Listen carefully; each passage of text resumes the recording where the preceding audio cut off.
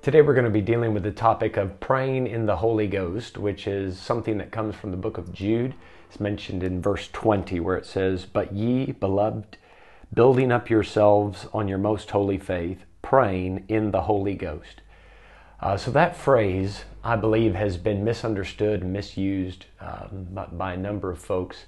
I think the best way to explain what this is actually to explain what it is not. We have to first undo a lot of bad teaching that surrounds that phrase before we can get to the bottom of what it really is.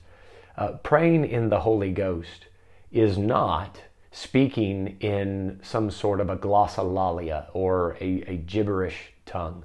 I think that's the most apt way to describe what a lot of folks mean when they say speak in tongues.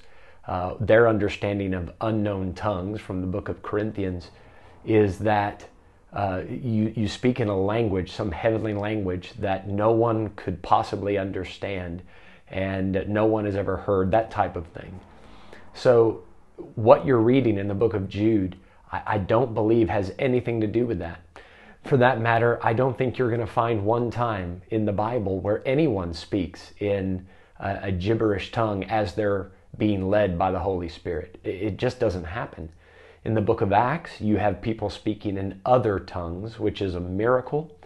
The people that were speaking in those other tongues had never studied those languages, and yet they were able to speak them. And the people around them could understand what was being said.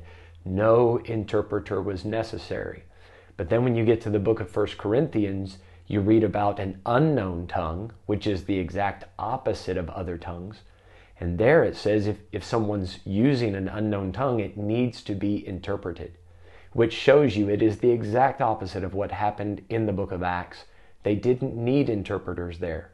So in 1 Corinthians, what you're reading about is somebody speaking in a language that the congregation doesn't know. It is unknown to them, and therefore they need an interpreter. There's nothing necessarily miraculous about that. Now, when we read praying in the Holy Ghost, it has nothing to do with tongues at all. It has to do with prayer. So again, the best way to explain what it is to explain what it is not.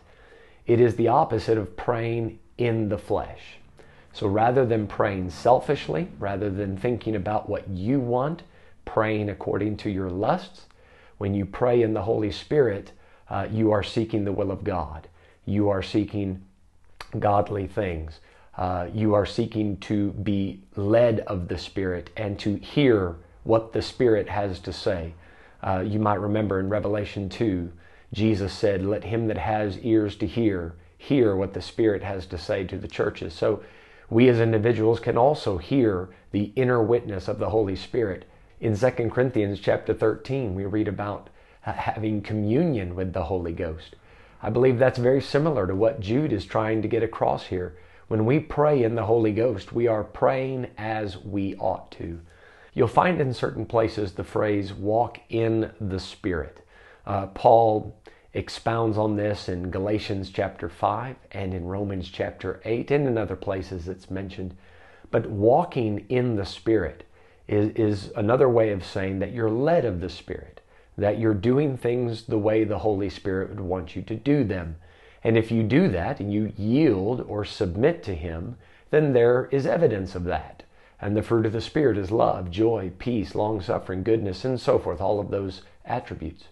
When we think of walking in the Spirit, I would think of that as like the heading under which many other virtues comes, such as praying in the Spirit, witnessing in the Spirit, preaching in the Spirit, loving my wife in the Spirit. I'm going to do everything in my life according to the way the Holy Spirit wants me to do it. So if I'm walking in the Spirit, one of the things that will affect is how I pray.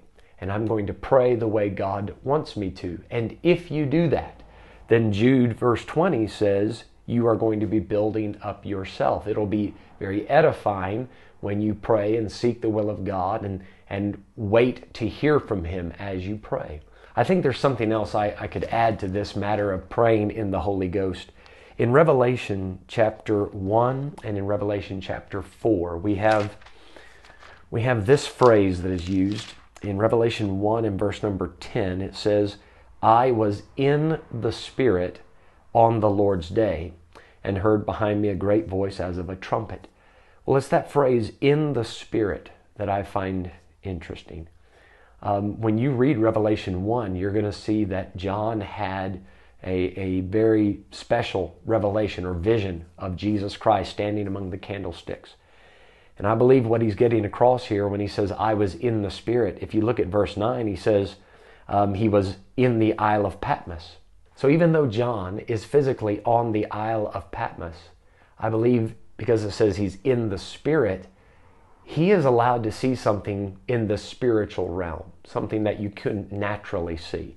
And the same thing happens in Revelation 4, verse number 2. He says, and immediately I was in the Spirit, and behold, a throne was set in heaven, and one sat on the throne. So again, John is given this vision of heaven, and he's taken there.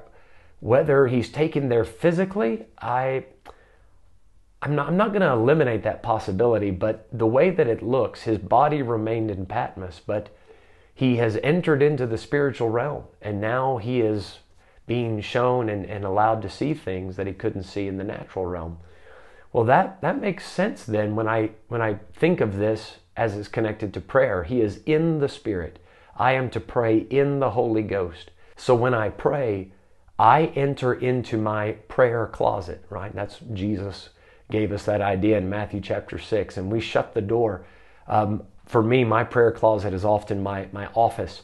And when I shut the door and I close my eyes and I go to God in prayer, I am no longer just in my office. Hebrews chapter 4, one of my favorite verses, in verse 16 says, let us therefore come boldly unto the throne of grace, that we may obtain mercy and find grace to help in time of need. So my body might be in my office, but spiritually, if I'm understanding this right, I am at the throne of God. Well, I think that's connected to praying in the Holy Ghost. I am not only dealing with the natural realm, but I am entering into and operating within the spiritual realm. So there's obviously a lot of things that I've said in this video that could lead to other questions, especially when it comes to the issue of tongues, and I understand that. But I've run across it so many times where people say that praying in the Holy Ghost is the same as speaking in tongues. And I just don't think that those two things should go together. I understand where people make the connection because the apostles were filled with the Holy Spirit on the day of Pentecost and they spake in other tongues. But that does not mean that praying in the Holy Ghost always manifests itself in that way. That was an exceptional case for a special group of people at a special time. So if you'd like more clarification about tongues, please leave something in the comment section below and I'll try to address that in another video. But by all means, please do take heed to what Jude has said and build up yourselves in the most holy faith, spending time not only talking with the Lord, but making sure you have ears to hear what the Spirit has to say to you. If this video has helped, you can click the like button. If you'd like to follow along with our Bible Q&A vlog, you can click subscribe. Feel free to leave a Bible question in the comment section below or visit us on our Facebook page, Bible Baptist Church of Potchefstroom. And if you live in town, we'd like to invite you to one of our services, and we hope to see you soon. May God bless and have a great day further.